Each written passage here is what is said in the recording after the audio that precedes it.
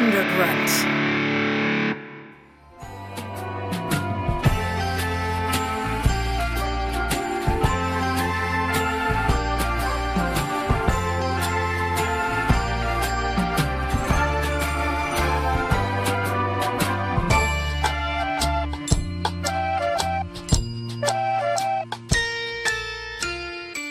Wasn't there a time, Ronald, where we tried to, like, have one of us start the show? Yeah, that was a thing at some point. Okay, so this is episode 148, and it's Thanksgiving, Schmanksgiving 3. And I was thinking, I don't know, Schmanksgiving, we call it Schmanksgiving 2, Schmanksgiving 2 still Schmankin. So this could be Schmanksgiving 3, I don't know, Season of the Schmank or something like that. The Schmank Awakens. The Schmank Awakens. The Schmank Awakens. It's almost hard not to say Awakens. By the way, I think we now know what the porn title of The Force Awakens will be. The Force Awakens. Oh, I will watch the shit We out need of to it. copyright that immediately. right I now. will watch the shit out of it. But so this is Schmanksgiving 3, The Schmank Awakens. It's a wankin'. Yeah, right. We're Awankin. But That's the tagline. it's our third annual Thanksgiving episode of Movie Schmovie, where myself, John, Ronald. And Steve. get together and we talk about the things that we were thankful for over the course of the last year. We've tried to talk about pop culture, but we've also used this episode as a real opportunity to veer away from those topics in the past, or at least away from movies. So that's not necessary. I always try to look at movies and focus on that, but I find that really all you're doing then is just like previewing what your favorite movies of the year might be. Sure.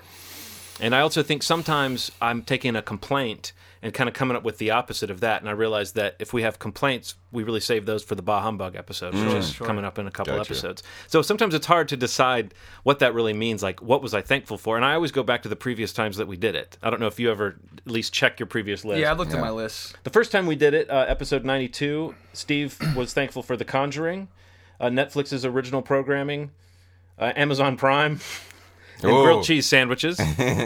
And Ronald was thankful for Spotify. I love how it's a little tour of things that now are old hat to us. Right.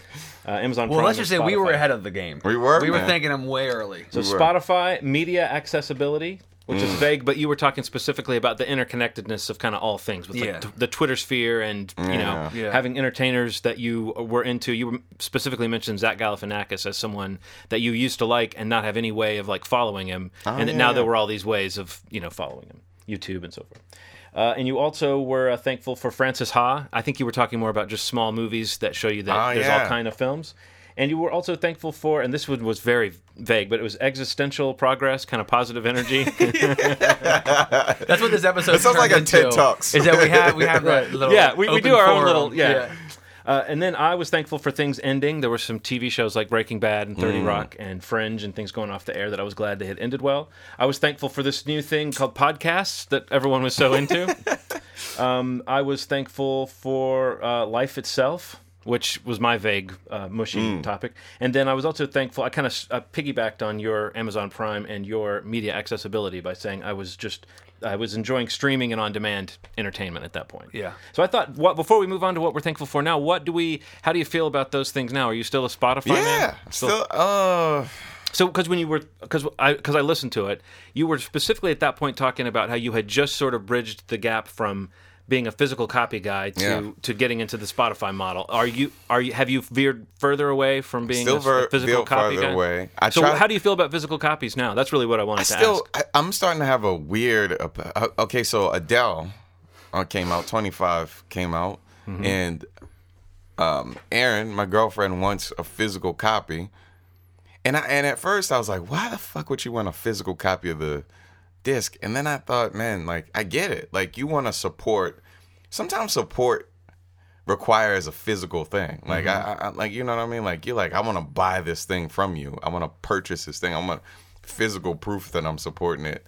And just like liner notes and stuff like that, I think that there's something nice about that for somebody you really like. I mean, I feel like every album I'm not going to purchase. I think I'm going to purchase this one too. I want a physical copy now. Just kind of seeing her enthusiasm. I don't know if you saw the weird, like, funny thing that Adele did, where like there were a bunch of Adele impersonators.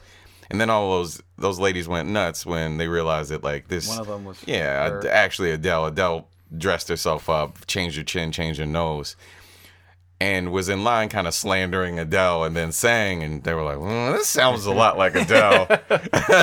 And then they realized that it was her. But it's, she's like a person in the, like a myth in the mountains. And when she comes down and creates, it's a huge deal. And so I feel like buying a physical copy isn't that crazy. And I think it's okay. But then, all right, last thing.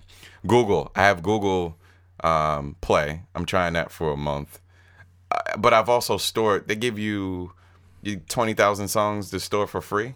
So if you ever want to back your music up and have access to it on the road, Google Play is the way to go. But if you pay for it, you also get like unlimited, you get all the other stuff that Spotify will give you. So something happened to me. I'm trying a month trial and I'm watching YouTube. And I'm like, man, YouTube is fucking amazing right now. Like, no ads, no nothing. Come to find out, when you get a Google Play membership, you also get a YouTube Red membership, which takes away the ads. Oh, wow. Did not know that was a thing. Wow. So I looked that up, and I'm like, maybe I'll give Google Play a try for another month, because I'm shooting stuff up to my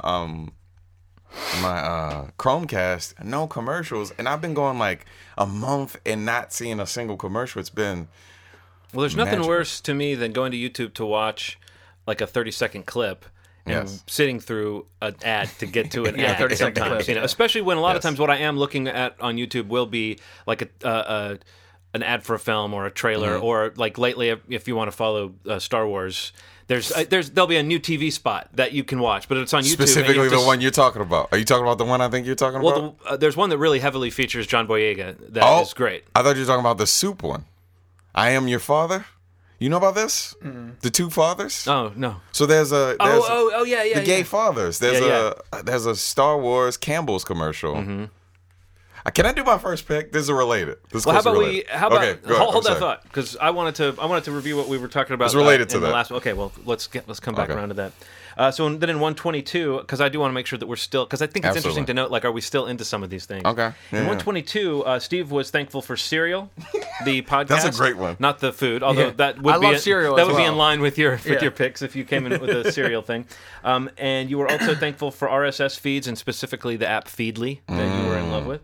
And you were thankful for Guardians of the Galaxy, or just feeling like a kid again at the movies. Yeah. Gotcha. Ronald was thankful for his iPhone 6.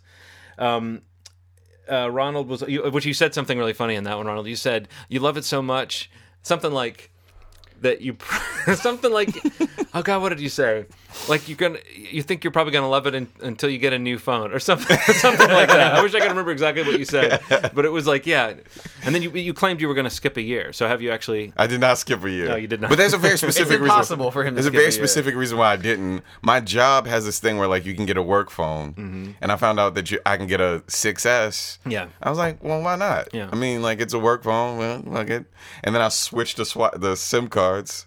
So my 6 is now my work phone, and now this is my Nice. person. Yeah. Nice.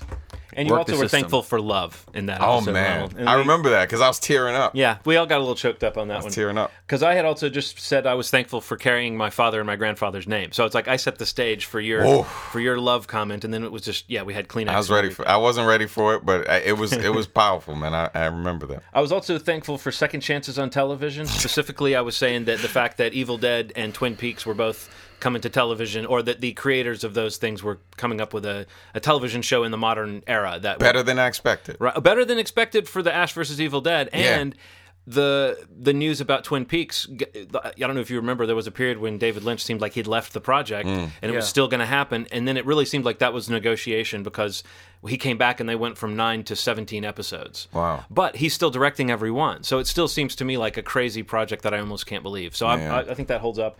I was also thankful for a life lesson. I felt like I had become better in 2014 at just knowing when to keep my mouth shut. And it has served me since. Although now I find that I'm keeping my mouth shut when I wonder if I should be telling people to, So we'll have to see. Maybe I'll make some adjustments. Maybe I've become too passive. For the listeners, that sound was accompanied with a fist up the anus. Oh yes, the Up anus. the anus. Yes. Oh God. It's amazing how quickly that goes up. Yeah. So how do we feel about Serial now? Once it all shook out, we were all high on Serial when that episode was recorded. I am still obsessed with that. Yeah, I think it's still that case? With that case. Let me clarify, yes. What's happening with it? I've been listening to Undisclosed, which is like another podcast that Rabia, who many people know from Serial, has created with a few other lawyers that she's worked with. Is this still going on? Yeah. And there's also another podcast called Truth and Justice with Bob Roth, who is a private pretty much a private investigator who's been looking into the case with them. But that case specifically is what I'm high on. The announcement of what the second season of Serial is going to be about, I'm not so high on. What they announce? What's his name? Bo Bergdahl, the soldier who was like missing and found. Mm-hmm. Does anybody know what I'm talking about? No, I didn't know they had announced for sure. I'd heard a little bit about them. I know nothing about that. Like I read something really weird that was a producer for the show basically saying that they wanted people to kind of cool their jets about the show. It seemed it was a weird kind of whiny response. As someone who produces podcasts and wants to get more people more people to listen, the producer from Serial that I'd read in this interview was basically saying like there were too many people excited about our show. People need to chill out or whatever. Yeah. Like I think they're trying to play down the hype for this episode. Maybe that makes sense, but it seems to me like kind of a that's what you would hope for. Would be that level of interest. So it's a little strange that they seem maybe like they don't want the same level of attention for the second season. But yeah, basically like they're investigating this. This is all like I think 2009. This Army soldier went missing from his base while in Afghanistan, and held prisoner by the Taliban. So I guess when he was freed in 2014, like some sort of prisoner exchange they set up.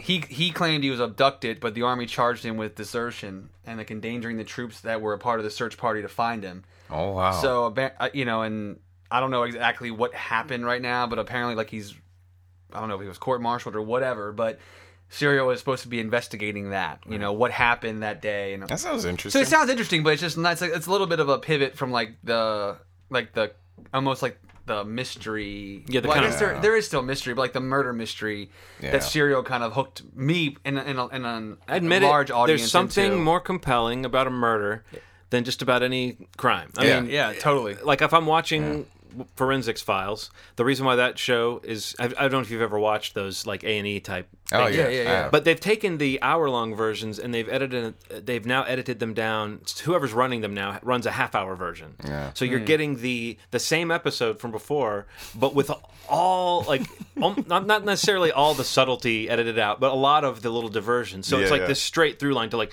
they find the body, they found another body, they thought it might be this guy, they figured out it was boom, solved. But you can watch. You can sit down and watch 3 of those without thinking about it at a half hour each. There is something compelling, even when I'm like, I don't really want to watch more of this. It's kind of trashy, but within like 90 seconds, they'll be like a mysterious headless body found in a barn, and you're like, well, damn it, now I got to know. What was so mysterious about that headless body? Yeah.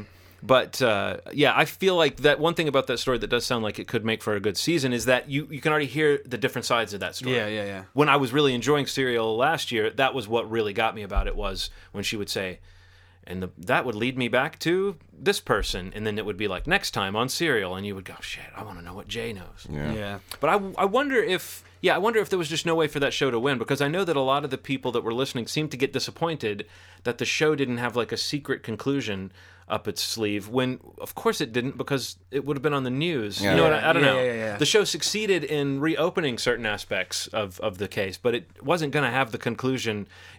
Sarah Koenig wasn't going to like have a fight with someone and have them confess or something like that. Well, I think the issue too is like, so Serial was amazing, but Jinx had one of those. Oh, right. No one could have ever imagined. Mm-hmm. But I think that people's idea about things being settled in their brains is a little unfair to like how unpredictable life is. Like there's no way of unless we have like tape or something like that. There's no way of knowing how that stuff ended, and I like that. I'm more accepting of like things not being solvable, but everybody isn't, and that's kind of a testament to the way people are. But I thought Serial was incredible. Yeah, I still feel the same way about it. I do too. I just thought it was interesting that it was like that bubble of hype definitely burst around the show when it ended, and it seemed like it went from being like everyone was talking about how addictive it was to. The joke was that it was overhyped or something, or that people were kind of rolling their eyes at it. But yeah, maybe it just needs to come back and have another interesting season, and then you can see that it wasn't a fluke, and that it really is that they have an angle on how to present this information. Because I do think that was part of what we liked. It was the specific case, but it was also the way they peeled back the layers of the onion. Definitely. So. What you mentioned sound kind of interesting, because I like conspiracy stuff. I like things really being covered on a grand scale. Yeah, that sounds interesting, but not, obviously not as great. I think there's something really cool about local people who have no resources to really hide anything, and yet this situation still was shrouded in some secrecy, and there was some unknowns, and it local stuff is always good to me. Like small people getting in these nuts situations. Yeah. We'll always win over that Forensic Files show, you'll watch it and you'll be like, how did I not hear about this? Right. This is crazy. This is like something out of a horror film or something. Yeah. And then you realize sometimes maybe you did hear one little line in the news about them catching somebody, but you didn't know how crazy the details. Right. And every one of those cases, everyone's life is so confusing and messed up already that, you throw a murder or a crime in there, of course there's a story around that. Right. My impression was that the serial crew was research, that they had a lot of feelers out, like they were doing a lot of different things for future seasons. So it makes me think, what makes me optimistic about that story is just that it seems like for them to put it forward as the second season, they must have gotten to that point where they were like, oh, we've got it. Oh, we've got something it's here. It's going to be good. Yeah. I mean, there's no doubt in my mind. But I just the continuing to follow that specific case is really still intriguing to me. And how's that? Is he going to get out of jail? I think I personally believe he will get out of jail, and he's been granted a new trial. Like a few weeks ago, the district court granted that, so a new trial to be able to present a possible alibi, which is that girl Asia McClain, who said she was at the library with him, and also the cell phone evidence was apparently there was a fact sheet. The cover sheet that came in on the cell phone records from AT&T that was basically stating that cell phone records are not reliable for providing location data, which was the whole basis for what the prosecution was presenting, was by pinning these pings to which tower they hit. They put him in the park, and they put if you recall the details. I remember that. Yeah. But basically, this cover sheet was left off when it was submitted as evidence, and one of the lawyers who runs the Undisclosed podcast found it and brought it up, and it's a really big deal because it's it's pretty much what got this second. And the guy that testified from AT&T, the expert witness, he submitted a sworn affidavit that had he been given that cover sheet, he would have known that data couldn't have been used, and he would have never testified in court saying that it could. So. It's pretty big stuff. I mean, I don't know how I don't know how he wouldn't get out of prison. I mean, I don't know. Conversation on whether you thought he did it or not is a different discussion. But I don't know how that guy can be in prison because there was no case at that point that really put him there. But because that was definitely intriguing. The most compelling. Yeah, evidence, that was it. Was... That was anybody would say. It's Jay and it's the cell phone data that put him in prison, and he's been there for 15 years, whatever it is. Man. It's crazy, but it's really still a what do you call it? It's evolving, or it's still unlocking itself and what's going to happen. But yes, the long answer. I'm still very intrigued by Serial. I think the Serial format was great. I think Sarah Koenig is infectious. I've re-listened to Serial a few times over the past year, just because I'm so into this case, and I think they have a sure thing. I mean, even with me saying that I'm not super stoked on this new season, because I don't know enough. I mean, it's good that I don't know, because then I'll go in and listen and be informed and just be take it in I took Serial in. I remember that case when I was in high school. I remember hearing about it because I grew up right by there, but I never knew all that, But now listening to it, it's I'm totally invested in it, and I'm sure that the season that they bring, and I read that they did 2 seasons together, I think, or they're doing them in tandem. So I hope that a season 3 would be out sooner than next year. So maybe by the time this episode comes out, I don't know. They haven't announced when season 2 is going to premiere, so hopefully maybe by the time this comes out, the next week or two. No, I'd heard November at some point, but obviously they're running out. November. So that's those are our past Schmakes Givings. Ronald, you earlier were can I get the ball rolling? Yeah. Okay. It was related to maybe your earlier thing. Campbell soup. Yeah. Okay. All right. So. This is a weirdly strange. It's become heavy for me just because of missing it when I was a kid. Mm-hmm. So we had the For Your Infotainment where you asked me about my connection to Star Wars. Yeah, just to explain what that is. I don't think I've ever mentioned it on this show, but my other podcast that comes out even less often than this one, called For Your Infotainment, we did an episode that focused on my kind of lifelong Star Wars obsession, or Star Wars problem, as I call it. And you were talking about having not been really exposed to it or really into it much before, but that your girlfriend Erin is a big Star Wars fan, and that you were going to dive in advance of the new Star Wars movie coming out next month. So update. There's something that happened when I first saw the teaser. This infectious sort of, I was like, oh man, I'm curious. Mm-hmm. That follows with a bunch of stuff that, okay, so I remember I saw episodes 1, 2, and 3 in the movies. I remember I was alive. I was experiencing it. That was a thing. I remember while you were alive. While I was alive. Interesting. I remember all the commercials. I remember the product. I remember all that stuff. And nothing equals what's happening right now. Something's happening. Something is different about this frenzy that feels a little more organic. Mm-hmm. That even if they're whoring out the name to everything. Well, I would say that I reached a point where I started filtering out a lot of the things. Like in the last week or two, I was like, if there's a new ad with new footage, I will probably want to see it. Right. But if there's a phone ad with C-3PO and R2-D2 out in the desert talking about a phone, it's like I don't want to. Gotcha. I don't need to be pursuing every little thing, but I do find that this is the point. The next few weeks are when the overhype could curdle and make people go, come on, just shut up about it already. You know what I mean? Because you can see it starting to happen. But there's been some really smart marketing for this thing. Yeah, and I think that it's something really cool about seeing something that, obviously has a built-in audience and pulling in people like me who are new, and I'm watching the old movies, and I still have. I'm amazed. I watched the first one, blew my mind. Isn't it great? Yeah. Although Luke is a little bitchy in it. He's like, "Oh, what are we gonna do?" About every couple minutes, which is really weird. But he's also supposed to be a kind of a punk ass kid. He's a little kid that's growing into this role, right? Yeah. But I'm feeling something around this release that I haven't felt in a long time. That I only really felt when I was watching Guardians and when I watched Goonies and I can honestly say some of the Harry Potters where I feel like something magical is kind of happening, and it's amazing to be alive and experiencing it. Mm-hmm. And Star Wars brings people together, whether you hate it or love it. It's a point, a conversation. It's a cool thing to talk about. And I'm thankful for Star Wars happening in the way that it's happening, because the episodes 1, 2, and 3 were kind of shitty. And I could tell just by watching this trailer that it's going to be significantly better than... They're just trying... At least they're trying to make you forget they're doing that something. Stuff. Even if the... Like, I keep realizing, like, the movie... The final piece still has to be the movie being actually good. You know what I mean? But do you think for a second that the movie is not at least good? Good. How could it...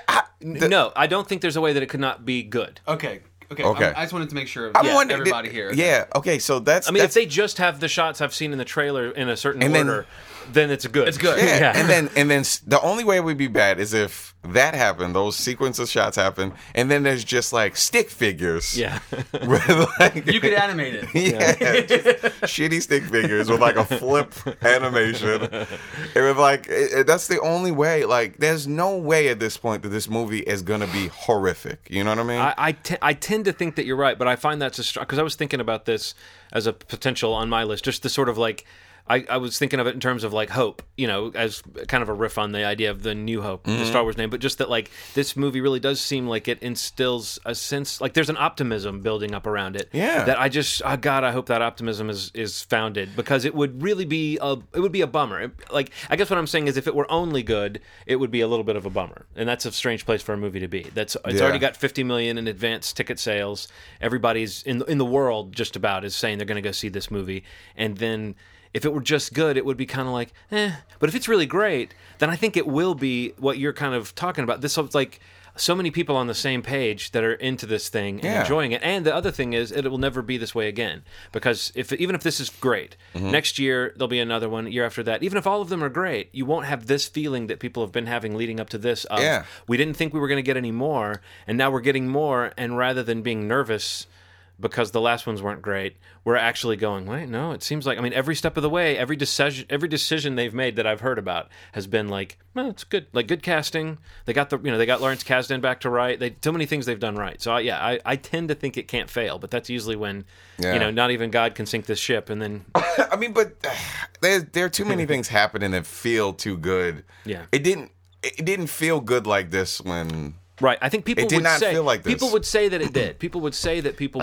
were beside themselves about the Phantom Menace trailer, but people were excited because it was Star Wars. Exactly. And I remember you guys were younger. I was old enough to be a little cynical, and I didn't like the looks of Jar Jar or Jake Lloyd already. Yeah. But the trailer was still put together in a way that made you go, okay, but watch the Phantom Menace trailer now, and it seems like a relic from another age. It doesn't look. Maybe it's just because you know that it wasn't that great. Yeah. But everything that they're emphasizing with this sense of awe and wonder, it doesn't give away the joy that like the current trailers do, where they give you these amazing shots, and they were really trying to build this moody feeling of we're about to return to this other world, and it was dispelled the minute we heard Jar Jar's voice, the minute we saw Jake Lloyd say whoopee or whatever. Yeah. And this movie doesn't seem like it has any of those pitfalls in it, And right down, I mean, seriously, John Boyega, that new commercial where you get a little taste of his character, and he's like saying, you don't know anything about me and stuff.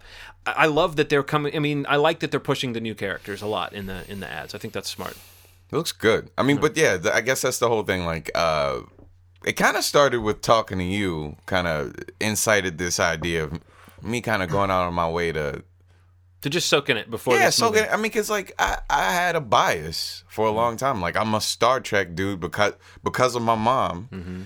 Star Trek was, I mean, like Star Wars was a thing, but like Star Trek was a big part of my life. So like letting Star Wars in, letting the Force in, it kind of... Would you say that it awakened in you? Yes, absolutely. Did the Force awaken? It did. Or did it schmanken? Yeah, did a wanking happen? It sounds like I'd lean more towards an awanken. Did your schmank awanken for this film, Ronald? Yes. A friend of mine and I, who will regularly analyze this kind of thing because we've been Star Wars nerds since we were kids together, we'll talk about like, what have they revealed thus far? And they've been really smart. If you were to look at all the trailers, they really haven't shown... They've shown lots of different aspects of the same moment, but they haven't revealed that much in terms of plot or anything. And I think that is so exciting that you can go see a movie and not feel like you're pre-spoiled. I mean, I'm sure there's a plot summary out there, and I'm sure that in the weeks to come maybe there'll be more and more. But right now, I feel like they've shown us a lot to get excitement going, but they haven't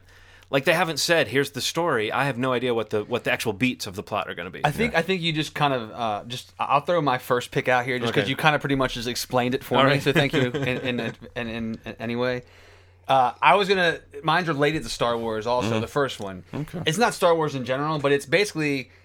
I wanted to go back to J.J. Abrams and his mystery box. Mm-hmm. I feel like it really never worked as well for him as it did when they put out Cloverfield. Like in terms of his, like the thing he did with TED Talks, talking about this "don't show him everything" kind of approach. Wasn't it based on something from his childhood? Yeah, he basically bought a magic box at a box at a magic store of magic tricks that he never actually opened because he felt like without opening it, the story of what's in the box was way more exciting to him than maybe what would actually be in the box if he were to open it. And that's what he just kept talking about. Like, that's kind of his approach to storytelling and all this jazz. But I feel like, I kind of was looking back into like this, and I feel like Cloverfield was the best example of, I think, where it worked for him. Even like when you think about Lost, and people maybe criticize how that show ended. But how that show started and what it actually brought out without telling you anything was pretty effective. And even Super 8, they tried the same thing. I don't think it worked as well. But I feel like the fact that it's working with Star Wars is so invigorating to me that a studio as big as Disney and a franchise, arguably the biggest franchise ever, like Star Wars, can be relaunched or reintroduced or rebranded even in ways that application or that idea can be applied to Star Wars. Like what you just said, you and your friend who have been into Star Wars since you were kids can say, there's so much cool shit that we've seen already, but we still don't really know anything. Yeah. And that people, like, if you go to any of the forums on Reddit or any of these things where people are talking about, oh, who is this character? Or what's the relation between, the fact that it's incited that much discussion without giving much away at all is just amazing to me. And I think of it in ways, like, not just applying to film, but like just storytelling in general. Whether it's a podcast or, there's so many cool podcasts out there that are like doing that thing where it's a fiction, but it's storytelling. Yeah. And you think it's real, or you think, is it real or is it fake? Yeah. But thinking about Star Wars, like, I've been into Star Wars since I was a kid. I wouldn't say I'm at the level that John is at, in terms of like your love for it. I mean, I love Star Wars, but I definitely felt burnt in high school when episodes 1, 2, and 3 came out. Oh yeah, horrible. I think that most people that grew up with it felt that way. But it's like you also feel a little silly for bagging on movies that maybe they're not for you when you're at that age. But you guys were younger and you still knew they were different. I still knew that they didn't live up to it. And I feel like everything I've seen for Star Wars, for this episode 7 coming out, it's just kind of like something with J.J. Abrams, and like I rewatched that TED Talk like a few weeks ago when I was thinking about this episode, and that idea of like giving enough away to keep you interested without telling you everything. I feel like it fails so much, and specifically like us talking about movies every other week. You know what I mean? It just seems like it doesn't work anymore. But I feel like it's working with arguably the biggest movie. It could be the biggest movie ever when this movie comes out. It could break every record that there is. And to think that it could work on that, it just kind of like, well, let it work for other things. You know what I mean? Like, I like one time you said something, I think it might have even been about Sicario, like that you didn't watch the trailers for it. Because like, sometimes it ruins it. Yeah. And I think about that in juxtaposition to this idea without like giving everything away to ruin everything. So why do I even care? To giving enough away that like that you can trust them. Exactly. That you can hear there's a new ad and you can watch it and you can know you're not going to go, oh damn it, I feel like I just saw the movie. Exactly. You're right. And everything that they even though it may get to a point where you're like in the few weeks that come up, you're just like all right already, just like this is enough. But I feel like the way that they're trickling that out and the way that they're tempering so delicately what they do and do not say, I just feel like the fact that it works on Star Wars is like the ultimate testament that like it can work with anything. Yeah. And that idea that's exciting to me. And like it just kind of just reminded me how much I love that idea when I go to look for storytelling. If I was a filmmaker or like I just admire people that can make that happen. It just it kind of he's got haters, J.J. Abrams has. But isn't that weird? Like, I mean, I honestly, here's where I felt like he was such a crowd-pleasing type director who, like, obviously he loves and worships Spielberg and different people. I mean, I can hear people say this person hasn't ever had an original stylistic idea or whatever, and it's like I don't know about that sometimes. I think that sometimes but I just, it's one of those things where people can become such experts on movies, and they seem to know everything about like that. It's even doing an homage to something like that takes a certain amount of skill. But but I feel like to me it would be more like that people would think he was an anonymous director or kind of a safe choice rather than being like somebody that they would hate. But I've seen so many people that are like, ugh, I'll get over the fact that it's J.J. Abrams. If I hear people say that it's good, maybe I'll go see this. But it's like, so your excitement for Star Wars is, I mean, I feel like it's somewhat director-proof. But I was really glad when they gave it to him because even though I didn't love the Star Trek Into Darkness, I still felt like his take on Star Trek really made you feel his desire to make a Star Wars movie, Yeah, and I've heard that behind the scenes, he really wanted to be like the Lucas. Like he's come out and said he's not going to be involved in the later films, but I heard that behind the scenes he kind of made a bid to say, I'd love to be the person who can be the producer behind these films because it's always been a producer-driven franchise in a way. Yeah. But I think Kathleen Kennedy, who's been with Lucasfilm forever, so I mean, it's great that she's in place. There's no reason to think he would be a better steward than her, but just the fact that he kind of wanted to be that shows you that this was like a filmmaker getting, like he got to play with the toys that every filmmaker of a certain age probably fantasized of getting to play with. Absolutely. Like Star Wars. And not just Star Wars, but at a point where what you're saying, that people are excited about it. People are letting their cynicism drop about this just a little. People wanted to see fucking Han Solo again. They wanted to hear Chewbacca again, you know? Yeah, and it's not just like the basal level of like just you're it's not excited pure about, nostalgia. Yeah, exactly. Right. It's not just because it's Star Wars. It bugs me when people say that, right? Yeah, it's not that. It's that it's Star Wars and it looks good. Exactly. Because I wouldn't be enthusiastic about it if it was shitty looking. Yeah. I'd be like, and it's no, good that, it's good to be able to mention after what you just said because you're coming from a point where you're like, I was never really totally into at it all. and that's what that's exciting to me, and I'm thankful. You know, and that's why I kind of wasn't sure if I wanted to pick it, but I do want to pick it because we see so many movies, and like we talk about movies all the time. We talk about franchises that we love over and over and over again. But I just think the idea of like being able to tease something and make me want to see it more than I ever thought I'd want to see it. Like, I wanted to see Star Wars. Like, and it's not something you sought out, Steve. It's not something that you found on some weird outlet and you're like, I'm into this weird thing, and it's a little tease. It's like, here's the biggest tease that the whole culture has ever had. Yeah, and it's like the most, it's the most widespread thing that people are talking about, but they're talking about it because it's legitimately enticing. It's and exciting. It's exciting, and it just makes me want to know more. And I don't know, man. Like, it's so cheesy, but like, I just want to see this movie so bad. Like, everybody does. Right. Yeah. Like, no more than you, obviously. But it's just like, I didn't think I'd be to that point. I thought I'd be like, oh, dude, I'm totally seeing Star Wars when it comes out. I can't wait.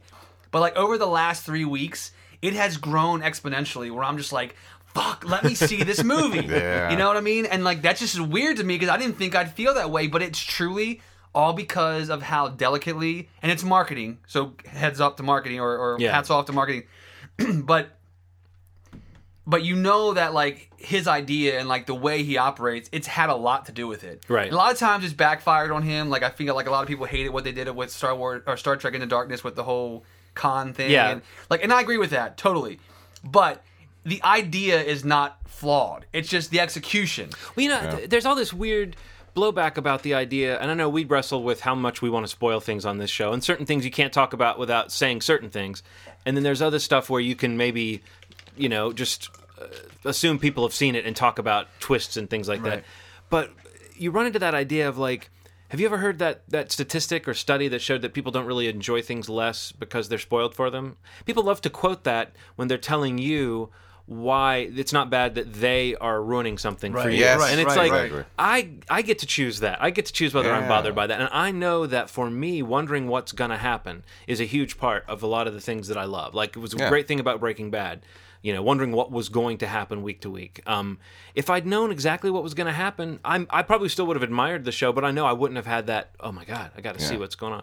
So I find that like that's kind of strange when people decry like J.J. Abrams and his mystery box, because I feel like it can work for certain things. I do think the idea of withholding all the information as a way of like misdirecting people or tricking people, I don't think every movie needs to be presented that way. But when it's something like this, where you can trickle out information and you can create a little bit of mystery, it's a little bit like those "What is the Matrix" or whatever commercials, where it just puts the question in your head and you kind of, it makes the thing that much more anticipated when it comes along. So I mean, I feel like there's a happy medium. I think that people, I mean, you hear more in TV than movies, but there's a legitimate belief that studios think that we, the American consumer, are not smart enough to take in fragments of ideas. That we want to be told exactly what it is before we go into it. And I think it's a form of control. I think that people really are not comfortable with the unknown. Mm-hmm. Yeah. So that's why people want to know big parts of things. They're really uncomfortable with letting things unfold before their eyes. If they get these pieces of information, it's not as hard for them to... I think that people like to sound smart when they're at tables and they're like, so what is this movie about? Well, it's about A, B, and C. But if you had no piece of that and you're processing it right as the movie is showing, and then you have to talk to someone about it afterwards, I think it'd be less intelligent answers because people don't process things quite as well as... Yeah, I know because they're getting that information. They've gotten information. They've almost decided how they feel before they sit down. Exactly. Maybe it's a certain type of person that we're talking about. Oh yeah, that's sort of right. Because I've done that. Sat down and watched a movie and been like, it's almost like a checklist in my mind. Oh, this scene. Oh, this scene. I heard about this. Yeah, I knew this was happening. You know, and I'm glad that at least as of now, no one's ruined it for me yet.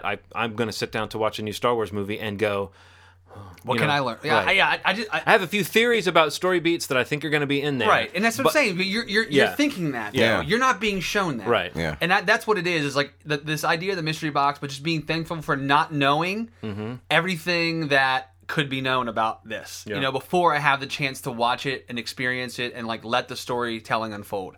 Like I love that. Me too. And I can't wait to see that. And I have faith that it's going to be a great experience. I feel like it could be that experience, like, you know, last year, like mentioning Guardians, like that kind of exciting, fun thing in the theater. It's going to be that. I'm 100% confident that it's going to be that. And I can't wait. Yeah, there's going to be a certain amount of, ooh. Yeah. Like cold chill. Yeah. The moment that you get a cold chill from like a 2-second teaser, you know something is happening. You know what I mean? And and I know everybody had that feeling at some point watching these Star Wars trailers or these teaser trailers or the clips or whatever you want to pick. I gotta say, as a parent, it's a great tool to have to get Henry out of bed. Henry, there's a new Japanese TV spot. You can watch it on YouTube if you brush your teeth. It's great leverage. We hear BB-8 in this one. I'm just saying, come on down. Did you notice that BB-8 sounds like Bebot? No. Do you remember Bebot, the app?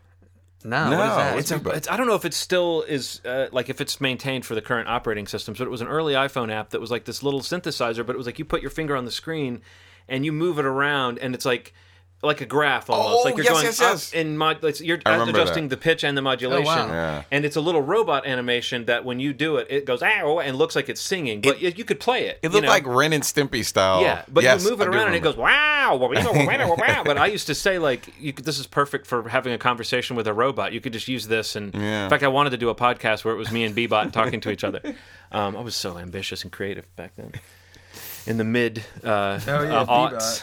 It is seriously the most fun. Yes, it's like it does look like Ren and Stimpy. It's like a super fun toy. You will find it super addictive. Wow. It's a really you can make some really cool stuff. So I will go ahead and say we've kind of, because I don't want to dwell on this, but we've kind of killed two possible items for my thanks list. So I'll just quickly say that I was going to mention the hope of just you can get beaten down by a trilogy that's not that great, and if the right players are in place, they can get you excited again, which is very much what we're all talking about. Absolutely. And the other thing, I was going to throw a little bit of love to the idea that you can switch it off, like what I did with Sicario, that I've decided with Star Wars that there's a point I may say, you know what, I'm in the bag for this, I don't need to see any more. Definitely. But I don't know. At this point, I don't know that I would have the willpower. But definitely with Sicario, I wish...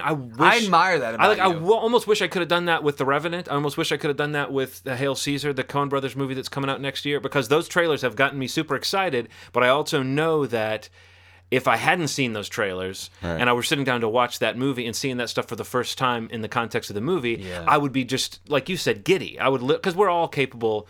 I mean, we're grown men, but I bet we all still have, when the lights go down in the theater, you're kind of like slapping in your knees and going, give me something good. And I kind of feel like there's certain experiences you can have. Obviously, a movie like Star Wars can give you that. But even a weird movie like Sicario that's not a crowd-pleasing tentpole type movie, you can still have that exciting experience at the movies if you're just not too spoiled. Yeah. So yeah, both you can switch it off and Hope Springs Eternal. I kind of walkered you guys on that one. So what's your next schmanks, Ronald? Mine is original content. So, network stuff, a lot of it is bullshit, let's be honest. And the last couple years... I want to be dishonest. I don't think any of it is bullshit. Been a lot of bullshit. But what's interesting, it's all great. I mean, I seldom praise this company, but I'm gonna do it today. The tides have turned. I knew this was coming. I knew this was coming. It took 148 episodes specifically about original content, not about the content. No, their other content has slipped, I would say. Yeah. They're even more likely now to not have, well, let's say the word. So with Hulu, Amazon, Epix even, and what's that? What's the last one? Netflix. Oh, Netflix. No. You need to articulate better, Ron. Fucking Netflix. So what's happening lately in the past couple years? They were thinking about changing their name to fucking Netflix. Fucking Netflix. Yeah. That all goes to the Netflix and chill thing that's become pretty popular. It's so weird that that's become like a term. Well, when that kind of thing pops up and you're like, I guess I get that, but I don't know what that is. And then you see it again, and you're like, oh, I do get it. There's just really nothing to it. It literally is what it is. Yeah. Yeah. So last couple of years, you're seeing Netflix and Amazon in particular, and Hulu championing original content that is just. I would like to think wouldn't see the light of day. It wouldn't happen otherwise. Right. Oh, okay. Prime example is I have a prime example. Kimmy Schmidt. Yeah. Kimmy Schmidt, we saw a trailer for it on national TV to air. It was going to air in the fall, disappeared completely. Like they took it off the schedule, yeah. Took it off the schedule, reemerged on Netflix, and that was the first time that I had really thought Netflix is a good resource for content that is off the grid. Yeah. Of what's normal. And I guess we can say Masters of None. Minority lead, really diverse cast, really well written, but wouldn't have seen the light of day unless it was something like HBO, I feel like. But it wouldn't have gone, if it had gone through HBO's process of development, it would have been 2 years before you would have seen absolutely. it. Yeah. And Master of None is one that's been getting a certain amount of press, too. I mean, I think Aziz Ansari has reached a certain critical point of... But what I love is that his persona is so much... I mean, we're talking about, referring back to one of your previous things, talk about, like, positive energy. He's like a little... he's lovable. Yeah. And he's definitely. like... He plays... His comedy, he does sort of an exaggerated persona, and he's played these obnoxious, kind of douchey characters before. He plays them well. Like his character on Parks and Rec was kind of a douchey guy for this, but this small town guy who wants to be like an impresario is a funny idea. Yeah. But he's actually a really sensitive dude, and I think that his show is like a show where someone's trying to do the right thing. Instead of the cringe factor occurs, but not because he's a misanthropic asshole. It's because he's like a lovable dude, you know, and I think there's something unique about that. And that's happening right now. Like that is their thing. And in 2 or 3 weeks, Ronald, there'll be some other show that's a Netflix show. I guarantee you that everyone will be talking about. Even with Bob and David, which just came out, what other network would have said, 4 or 5 episodes, do what you want. Yeah. And like literally, boom, like they announced they were going to do it and they got it on Netflix, and then within a short period of time it's out. I just love that freedom. I love the idea of these creators going into business with a company that is saying, we know right now that we're gonna gain our reputation if we do things that no one else is doing. It's not quite as crazy as like Adult Swim, but you know the way sometimes something would come on Adult Swim and you just be like, I can't believe this is a show. I better watch this while it's on. Yeah. And I find that Netflix is inching towards that sort of, like, they've got a lot of stuff. They kind of put it out without making a big fanfare even. You know, it's just, it comes out. I think it's really, really fascinating. It's something that kind of has roots in something that happened like 5-6 years ago, which they refer to as like the gold rush of YouTube, where like they had something like $300 million that they were just throwing at people to make content. And the difference now is it's a lot more honed in. Just throwing money at content makers is very different than giving people the Netflix resource. has got that famous algorithm that they don't share with anybody, but we know they're recording like when you stop watching and when you fast forward and what you pause on and what you come back to. So they know, like, probably when they get like old content, like say, I don't know, from a creator or something, or they know people are liking this, and this, they can probably tell we'll do well with Wet Hot American Summer, you know, which again, how could that have existed without Netflix? Right. And it's just recently that we heard a little bit of the back door, and when they said the stuff about the movie Bastards, what was it? I fucking can't remember the name of the movie now. Bastards of No Nation. No, Beasts of No Nation. Beasts of No Nation. Yeah. Jesus, Ronald. Wow, Ronald. He just went straight up Bastards. He just flat out insulted those characters. Jeez, a whiz. I was like, should I? Although I don't know, I think Bastard is a step up from Beast. If someone called it a Bastard, Right. Well, you know what? It'd be different. Like in the bedroom, you'd want to be a beast, not a bastard. Yeah. But in society, I think you'd want to be a bastard, not a beast. Bastard just seems like putting money on the counter, like right. The towels, the wet towels in the bathroom. No, but you're right. That was the first time we really saw like that they were still kind of experimenting, and that maybe this experiment has, you know, it's still yet to be seen that they can pull that off and not have the theatrical run seem like we're talking about the fact that it was day and date. It was on Netflix and in theaters. Yeah. And I just don't, the theatrical run was nothing. You know? I don't know if it's going to be like this forever. It feels like it won't be. Like, I don't know. No, I know what you mean. Well, HBO, it was HBO about 10 years ago or so, and I think that it changes. I think at some point they won't be risk taking. Is that what you mean? Yeah, exactly. Yeah. It's we're experiencing something that they're doing for the sole purpose of winning us over. And when they're getting us a level of fame and success that is not going to be the case in the future. But right now, it feels like a golden era of new content almost every month that feels good and entertaining. And I haven't seen anything that they put out that's theirs that I haven't liked, with the exception of like Orange is the New Black. But out of like 20 things, like to say like, oh, I just watched John Mulaney's new stand-up. The fact that new content is coming out and it's exclusive to Netflix is the reason why I didn't like it before. And like, there was nothing that separated it from anything else before. Now that they're making an effort to put out things on a cycle that almost feels like, oh my goodness. You get an email now, it's like, hey, John Mulaney special is on. You might, because of the algorithm, they have guessed everything that I've wanted to watch when they send me those hint emails like, hey, this just came out this Friday. We know you like this, you piece of shit. You predictable you like dick piece jokes. of shit. Right. It's just, I'm coming along to like, I kind of like Netflix. Especially for the original content. I don't really even watch any of that. I support you, Ronald. I feel like I should trash my next thankful thing and just be thankful that you like Netflix finally.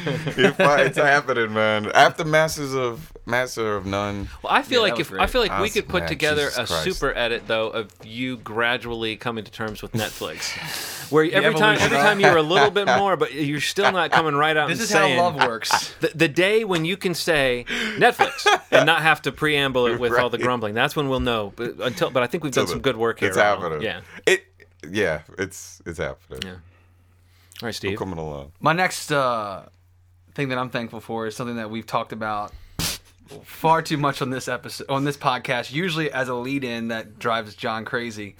I knew this was going to come up. But I got to give some additional focused love to Plex Media Service. Is that the sound of the other shoe dropping? I think that's what it was. Oh, okay. Jesus Christ. I wasn't sure if Rana would use it as well, but I feel like in the last year especially, I have come to fully understand the power of Plex and how I can harness its power for my enjoyment and the enjoyment of others around me. But basically, I just love the idea that at my home, I can run a software that points to a physical piece of media and... SteveFlix. Pretty much. You love Netflix, I love SteveFlix. So, SteveFlix / RonaldFlix, so we share our libraries. Yeah. So, like, all the content that I've collected over the years, to be able to have it sit somewhere in my house that, obviously, I'm responsibly backing up on a regular basis, and allow me to get to it from anywhere that I have an internet connection is an old idea, but it's the best idea because it's my stuff. Oh, yeah. And I love the curated content of things like Netflix, like Hulu, like Amazon. I support all that stuff. I love the original program, like you're saying. But years past, I would look at a big-ass shelf of DVDs and Blu-rays and everything in between and show, this is what I love. This is what I want to watch for the first time or for the 101st time.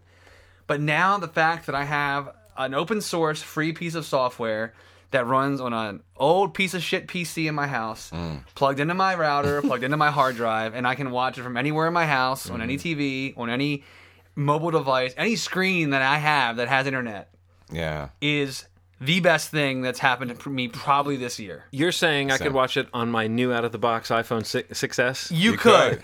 Even with a possibly broken vibrating mechanism inside of it. You could. Yeah, I just love the idea of it being so accessible. I mean, it's such an overplayed concept, the accessibility of media, just like Ronald had picked, in a prior episode. But I feel like it's just, for me, it's culminated and into this software. And it's growing, and I feel like this is something that's continually being developed. It's going across different platforms now to different operating systems, different pieces of hardware that it wasn't available on before. And, the more and more I learn about it, the more I can make it work for me. So I love the idea of being able to...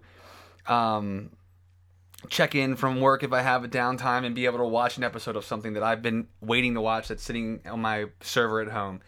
And it's not something that's completely new, But I feel like this software has definitely taken the step forward over things like XBMC or Kodi or other things that have been around, or Popcorn Time, whatever the other ones are. And it really is becoming like the one. And it's really cool because it is really an amazing piece of software that is free. It has a paid level if you see the benefit in having it. But I would do nothing. I'd be failing if I didn't show love for Plex because I use it every day, all day on all my TVs, and it is amazing. I mean, like, I don't know, like we've talked about it so many times on this podcast, but I definitely wanted to pick it as one of mine because it's probably the thing that I use the most when it comes to TV, movie, media, anything. It's Plex, and it's amazing. So. Yeah. That said, John, what is wrong with you? You need to. This turned into an intervention. I picked it as one of my 3, John. Yeah. What more do you want? There was a time where I thought maybe I will learn about Plex and I'll start using it, and I will surprise everybody by mentioning it as something I'm thankful for. I didn't get around to doing that, so who knows? Maybe maybe next year. There's always next year. Yeah, there's always next year. If Ronald is coming around to Netflix, maybe I'll come around to Plex. Yeah. But for the record, I don't have anything against Plex. I just haven't seen how it fits into my consumption of things. Sometimes it's just as simple as, like, I'll see that Steve put something up, or Steve will see that I put something up, and it's available. Mm-hmm. It comes in handy. I've been being a little. By the way, I always think that is the dirtiest sounding phrase. Which one? It comes in handy. Yeah. I'm glad you finally said it. It's a little childish, maybe sounding, but it's very. That's the perfect name for a porn. It's like you would warn someone, "Hey, watch out with that thing. It comes in handy." Anyway. It's a good one, man. But being able to, tracking all that stuff is just... I used to not have a way to wrangle all that media into one place. Mm-hmm. I have the paid one just because, like, Xbox... So the Xbox one's in beta, but it's like a full-fledged version. But in order to use that version, they're like, you have to have a premium membership. And I'm like, And then you get access to the newer products. So, like, there's the media player you can put on any laptop. Have you tried that one? The laptop one? I should just shoot it over to you. So, like, it's a full-fledged application that you can put on your Mac or your PC. That's just a player. Yeah. Have you tried it yet? I haven't installed it, no. Okay, so it works really well. And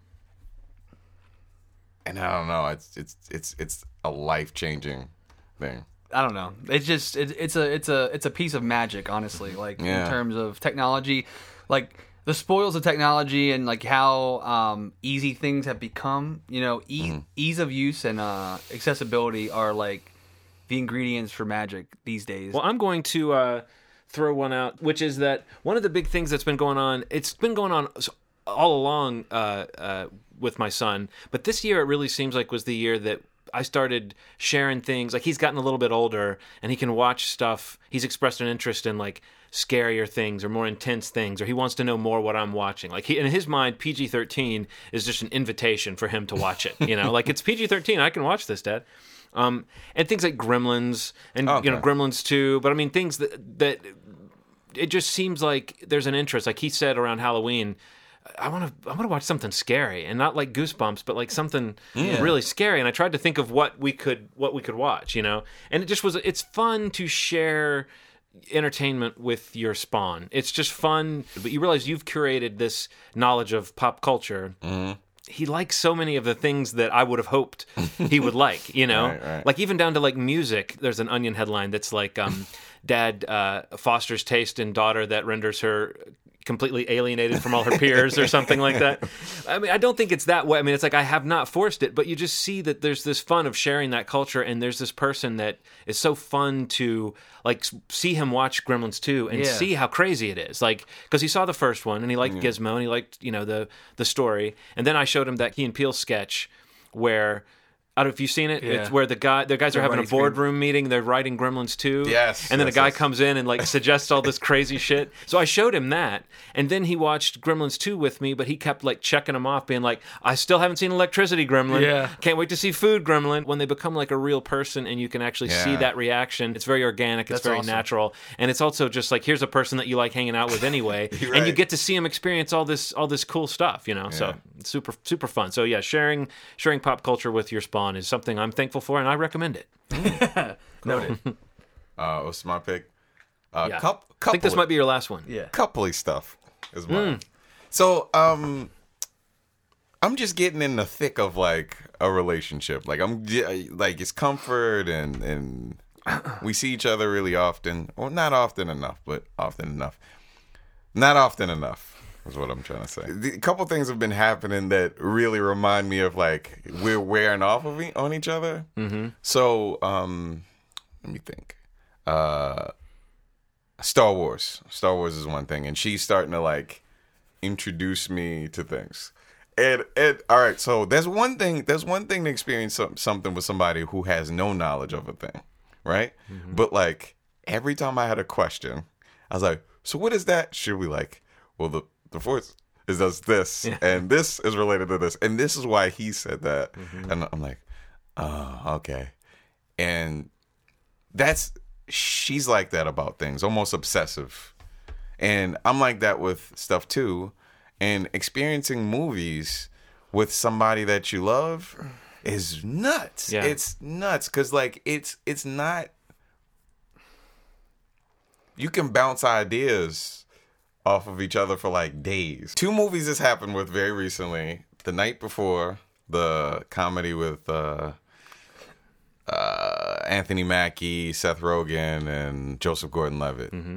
Super funny. I suggest you see it. No, I thought the trailer looked hilarious. I agree. And the trailer doesn't give away a lot of stuff, which that scene in the church though. Oh, it's where hilarious. he's like, they think we That's did. not even the funniest but scene. But the scene where he, right. but, you know, in the trailer when he's like, they think we did that. I know. Seth Rogen, he's becoming. I mean, I know He that. is good. I feel like people are a little asleep on Seth Rogen and how talented he is. He is actually a really good actor, but he's one of those people who's just.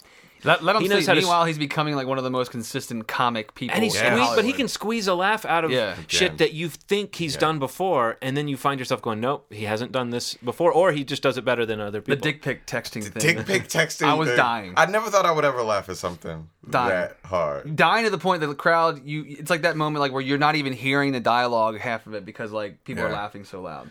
Really also, funny movie. Joseph Gordon-Levitt and Anthony Mackie held their weight. I mean, I felt like I honestly felt like Joseph Gordon-Levitt kind of got on my nerves a little bit in the movie. He was hella annoying. I mean, but I think that was the whole part of me. Felt like that's that his was character. Part of his character. But he was super annoying. Yeah, I'm sorry. Okay, but your experience with Aaron. So that he's the male Hathaway. Yeah. Really? He's becoming that for me. Man. Yeah, I agree with you. That makes me sad. Yeah. That doesn't mean. I mean, I think they're both exceptionally talented. Yeah, but I get. They're like there's something about they seem like straight A students, you know. Right. So that movie and Spotlight. Saw Spotlight. Oh God, I got to see Spotlight. That was incredible. Okay, so I grew up Catholic. Weird stuff. Watching it with her and then like talking about it afterwards with her. I don't know, man. Like it's you know, when you go to see movies by yourself and then you get out of the movie there, you're like, oh man. Yeah. But then when you see it with somebody you love, somebody you want to spend a lot of time with, it's different, man. Mm-hmm. It's different. And I am enjoying it so much more. Experiencing these things. And Star Wars might shake up my world. Because like it's the first. It feels like transformative almost. Like it doesn't have to be, but it will be. It feels like Transformers. I was like, what? Did I miss Transformers? It feels like Michael Bay's Something Transformers. happened. I missed it. Revenge of the Fallen, specifically. That would be the twist of a lifetime. Just like, fuck Star Wars, and it's going to be terrible. Or if you came in after this and you're like, did I say Star Wars last time? Guys, I was talking about Transformers. Transformers, shit. I meant Transformers the whole time. I'm sorry. This word association. But yeah, just experiencing these things with my girlfriend, it's just been really magical, man. And I'm really enjoying it. And I see how somebody could, like, it becomes a tradition forever. Yeah. You know, kind of experiencing. I'm so fortunate to be dating someone, to be with somebody that enjoys movies. So, yeah, coupley stuff. Coupley stuff. That's my coupley stuff. Steve, my last pick. Schmanks. My big schmanks is the most generic concept that I feel like we all take for granted, and I'm thankful for it, which is just time in general. Ooh. I had a lot of things happen in the past year to me personally, to friends around me, like getting married, my friend getting married, my friend losing a relative, like just a lot of situations that came up that really make you really, whether you're looking back and appreciating the time that you had with someone or looking forward to the time that you're going to share with someone like you guys are talking about. or the time that you're in right now. I feel like it's like the thing that sometimes we all take for granted, and as generic as that sounds, I think like days go by where we forget to dream about things and inspire each other and aspire ourselves to do bigger things.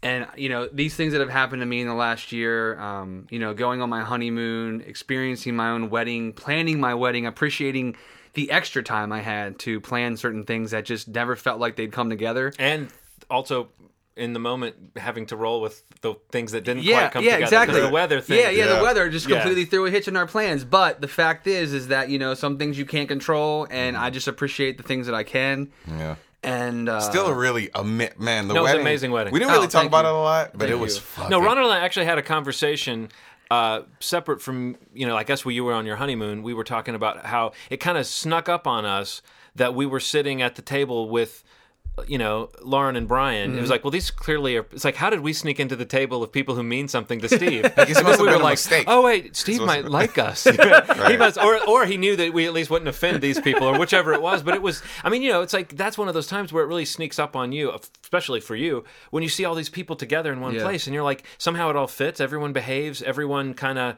appreciates each other. There's something so cool about that. It's magical, man. Yeah. Really good. I'm glad to hear that. I'm really glad we got to share it with you. I'm thankful that you guys could make it. The food choices you made, amazing. What was that, cornbread? Oh yeah. Where was that cornbread from? The baker. I mean that caterer. I don't know, man. Fuck. I had like 4 pieces. I could not stop eating. I wasn't eating my cornbread, and Ronald couldn't believe it. He was just looking at me like, you haven't had the cornbread yet? I was like, Johnny, you gonna eat that cornbread? There's not a lot of good cornbread in the world. And the fact that it Good. No, this is all great things to hear. And I mean, I think that we spent a lot of time planning that wedding and a lot of time looking forward to that wedding. And, you know, it's, I don't know, just like trying to comprehend, it's hard. And like earlier this year, I posted this thing on Facebook, like this web app, like interactive thing that I came across, like that basically explains time in relevance to where you are in your age or in your life. And I don't know, did you see this thing that I'm talking about? Like it came out earlier. I'll have to send it to you. But it basically talks about like how, you know, these days we're always like, I can't believe a year has gone by. Mm-hmm. And it just talks about like when you're a kid, a year feels like forever. Right. And when you're an adult, it feels like you blinked and it's passed. Yeah.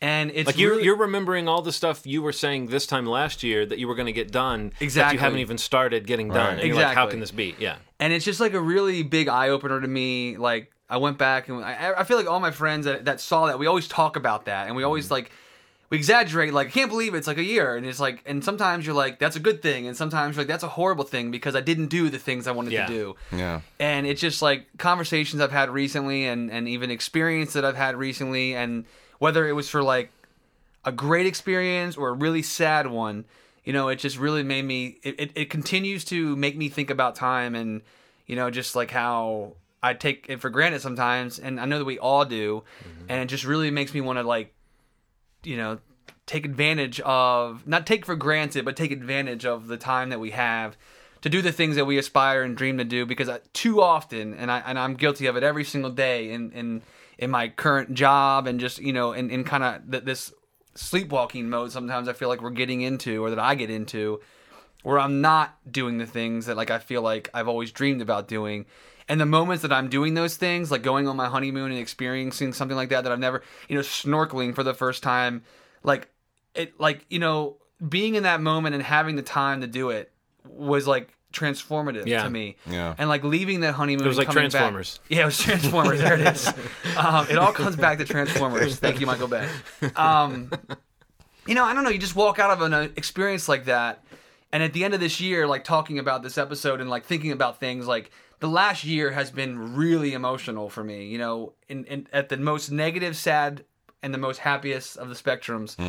But it all comes back to the middle of it, which is that like we have time, and you know it's not guaranteed. It's not, you don't know when it's going to stop. So like I just want to make sure that we all, you know, appreciate it, and, you know, take advantage of it, and say the things that we want to say and do the things that we want to do, because, you know, we might not be able to. You know, some people don't take that opportunity, and I don't want to be one of those people. So, you know, I'm just thankful that, you know, tomorrow is what I look forward to, and, you know, and this moment right here, you know, being able to do fun things with you guys and record the podcast, and just do the things that I love doing in life is like a huge opportunity.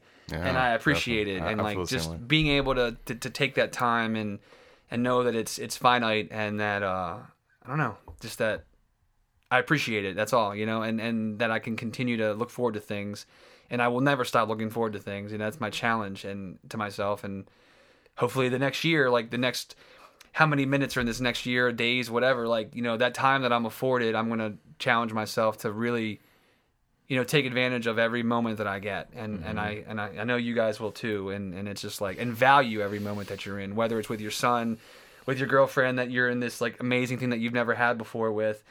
It's just like savor that time because it's just like you never know. Yeah, it's so cliche, man. But well, you never know. It's like the root of everything I'm trying to get my head around for this next year.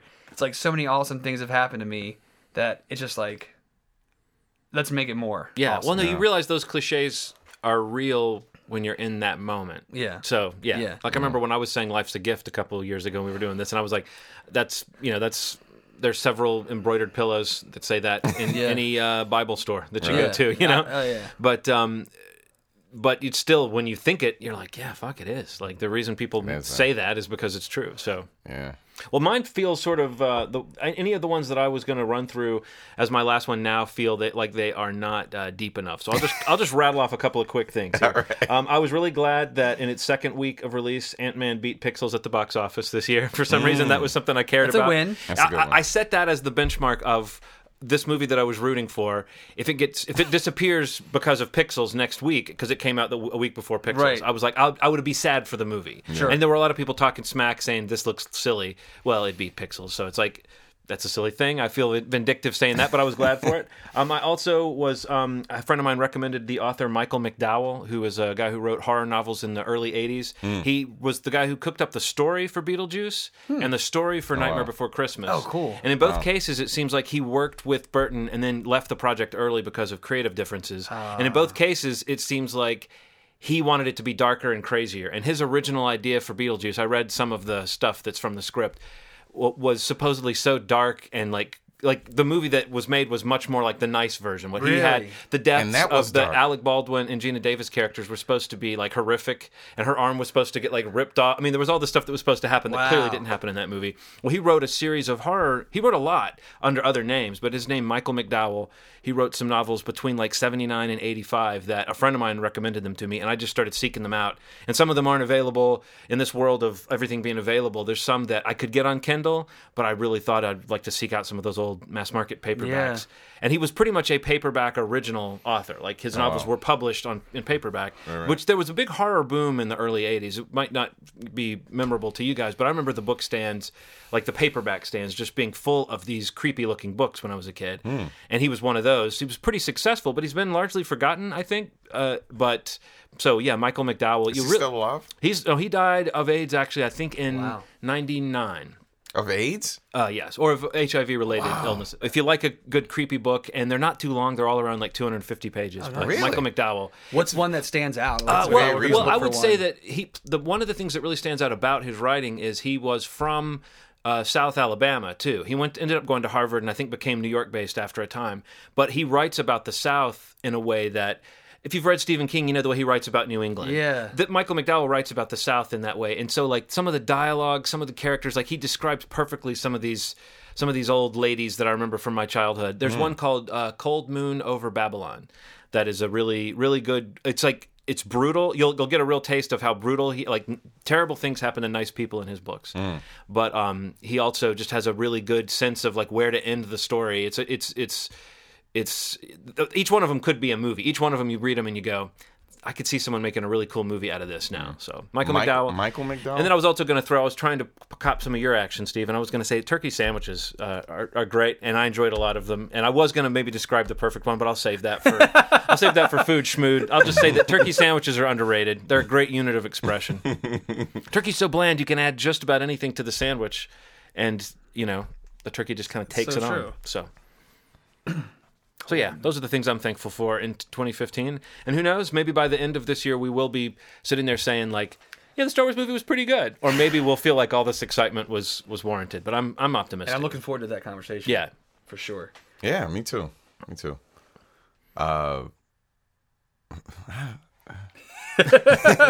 Something deep was about to come out there. I appreciate doing this stuff with you guys. No, this is super fun. We recorded on a Sunday, right? Can we say the day that we recorded it? And it's in the morning. This is the first. Yeah. I think this may be the first AM record that we've done. Let me tell you how much. Keep this episode. This is a collector's item. Yeah. Let me tell you how much you guys make a physical copy. Keep a 148. You guys mean this much to me. I live in the city. Mm-hmm. Parking spaces are like really hard to come by. Oh, so if you pass one up on a Sunday. I got out of my Sunday spot. Somebody quickly got into it. It's prime real estate to come record with you guys. And I didn't think twice about it. I was like, fuck it. And then you turned in your rearview mirror. You saw someone get in the spot. Somebody was waiting for you. Like, fuck movie. I was furious. Oh, man. Cool. So, Well, that's what we're schmankful for. Yeah, we're schmankful for that. Mm-hmm. And hopefully you'll be schmankful for our next episode. Our next episode, we're going to do the oft-promised Pixar Schmixar, which I think what we ought to do is each make a list of all Pixar films with them ranked from like best to worst. Okay. And then we'll collate those lists and figure out what the actual what the movie schmovie top 5 is. Okay. I'm down with that. Sounds good. Yeah, so between we should now make sure we're looking at the same list as well. Right. Yeah. Feature films, not shorts, but we all have to, our assignment, and if you're listening, your assignment too, is to go see The Good Dinosaur between now and our next episode, which I think comes out on the 11th of December. So you got a couple of time. Got a couple of weeks to see the movie. This episode drops this week. I didn't know it was coming out so far away. No, the movie comes out this Friday, but I'm just saying by the time we record again, we will all have seen it. Holy shit. And maybe people out there will have seen it, and we can decide. It's a good year to look at Pixar because they win a year without putting anything out, and then they put 2 things out in this year. So it's just crazy. All in. Yeah. Have you also been feeling like Aaron and I were just talking about this, like when Inside Out came out, I don't feel like they like the big like marketing machine was running hard for that movie. I don't either. I don't feel it for The Good Dinosaur either. Are they? I mean, they're not quite mystery box, but they usually do conceal some aspect of the film. Like I remember Inside Out was marketed as look at the crazy emotions of a kid, and then becomes this other thing, you know? Yeah. So I think maybe they are sort of like confident that they don't need. They're almost like marketing proof to a certain extent. There are no Inside Out like things. So I went to the store to get something. But you're right. Yeah, for Aaron's niece, loves Inside Out. Right? She calls disgust gross out. And she wanted some gross out stuff. Mm-hmm. So I went to the Disney store, got some stuff eventually, but I went to like Target. They had nothing. There's but not a lot. Nothing. There's not a lot. They had nothing. It was just Minions. That's really stuff. Weird. Nothing. So wound up getting a T-shirt and some rings with all the characters. It's just weird that like I don't know. I just feel like I felt that a lot with Inside Out, and like obviously I loved Inside Out, and I hope that I love The Good Dinosaur, but I'm very intrigued to see like I don't know. I would love to hear that conversation on like what the plan is when they're putting these movies, especially because they didn't put one out, and they've had tons of time like to plan. And I mean, there's definitely stuff, and I'm not saying that it's just like a cold release. Like the movie's gonna open big, it's gonna do well, but I don't know. I know what you're saying. There was concern going into Inside Out coming out for me that was like, is this movie gonna be like a big hit? And it was, and good because it's a great film, but. I'm feeling that way about The Good Dinosaur too. I don't feel a ton of stuff like for it. Well, what's interesting is that we were talking earlier about the marketing for Star Wars and just how really artful it's been. Yeah. And you would think Pixar with their crazy attention to detail would have mounted these really artful campaigns, but they typically don't. I mean, thinking back, I don't think that really they've ever had that feeling of like teasing you with something that maybe they attempt like that first Good Dinosaur trailer was. Yeah, I was gonna say the first like traded on imagery a lot without you getting a feel of the characters. But in general, I feel like they don't. Yeah, the marketing is never really that interesting. I mean, I might be wrong, but I'm thinking back. I mean, I remember Toy Story 3 got me, but that was destined for pulling my heartstrings anyway. So I don't know. Yeah, we'll see. I was just curious if you picked up on that too. But, yeah. Okay, cool. Well, that'll be the next one. No, I mean, I think we're all going to see it because we know it's Pixar and it's supposed to be good. Yeah. And the marketing has done nothing to really make me more likely or less likely to see it. Exactly. So, all right. Well, hit us up on iTunes. Yeah. Rate it, star it, whatever you want to do to it. Slap it. Flip it down. Oh, no. And that's going to be it. As always, you've made our day. Take care. Bye.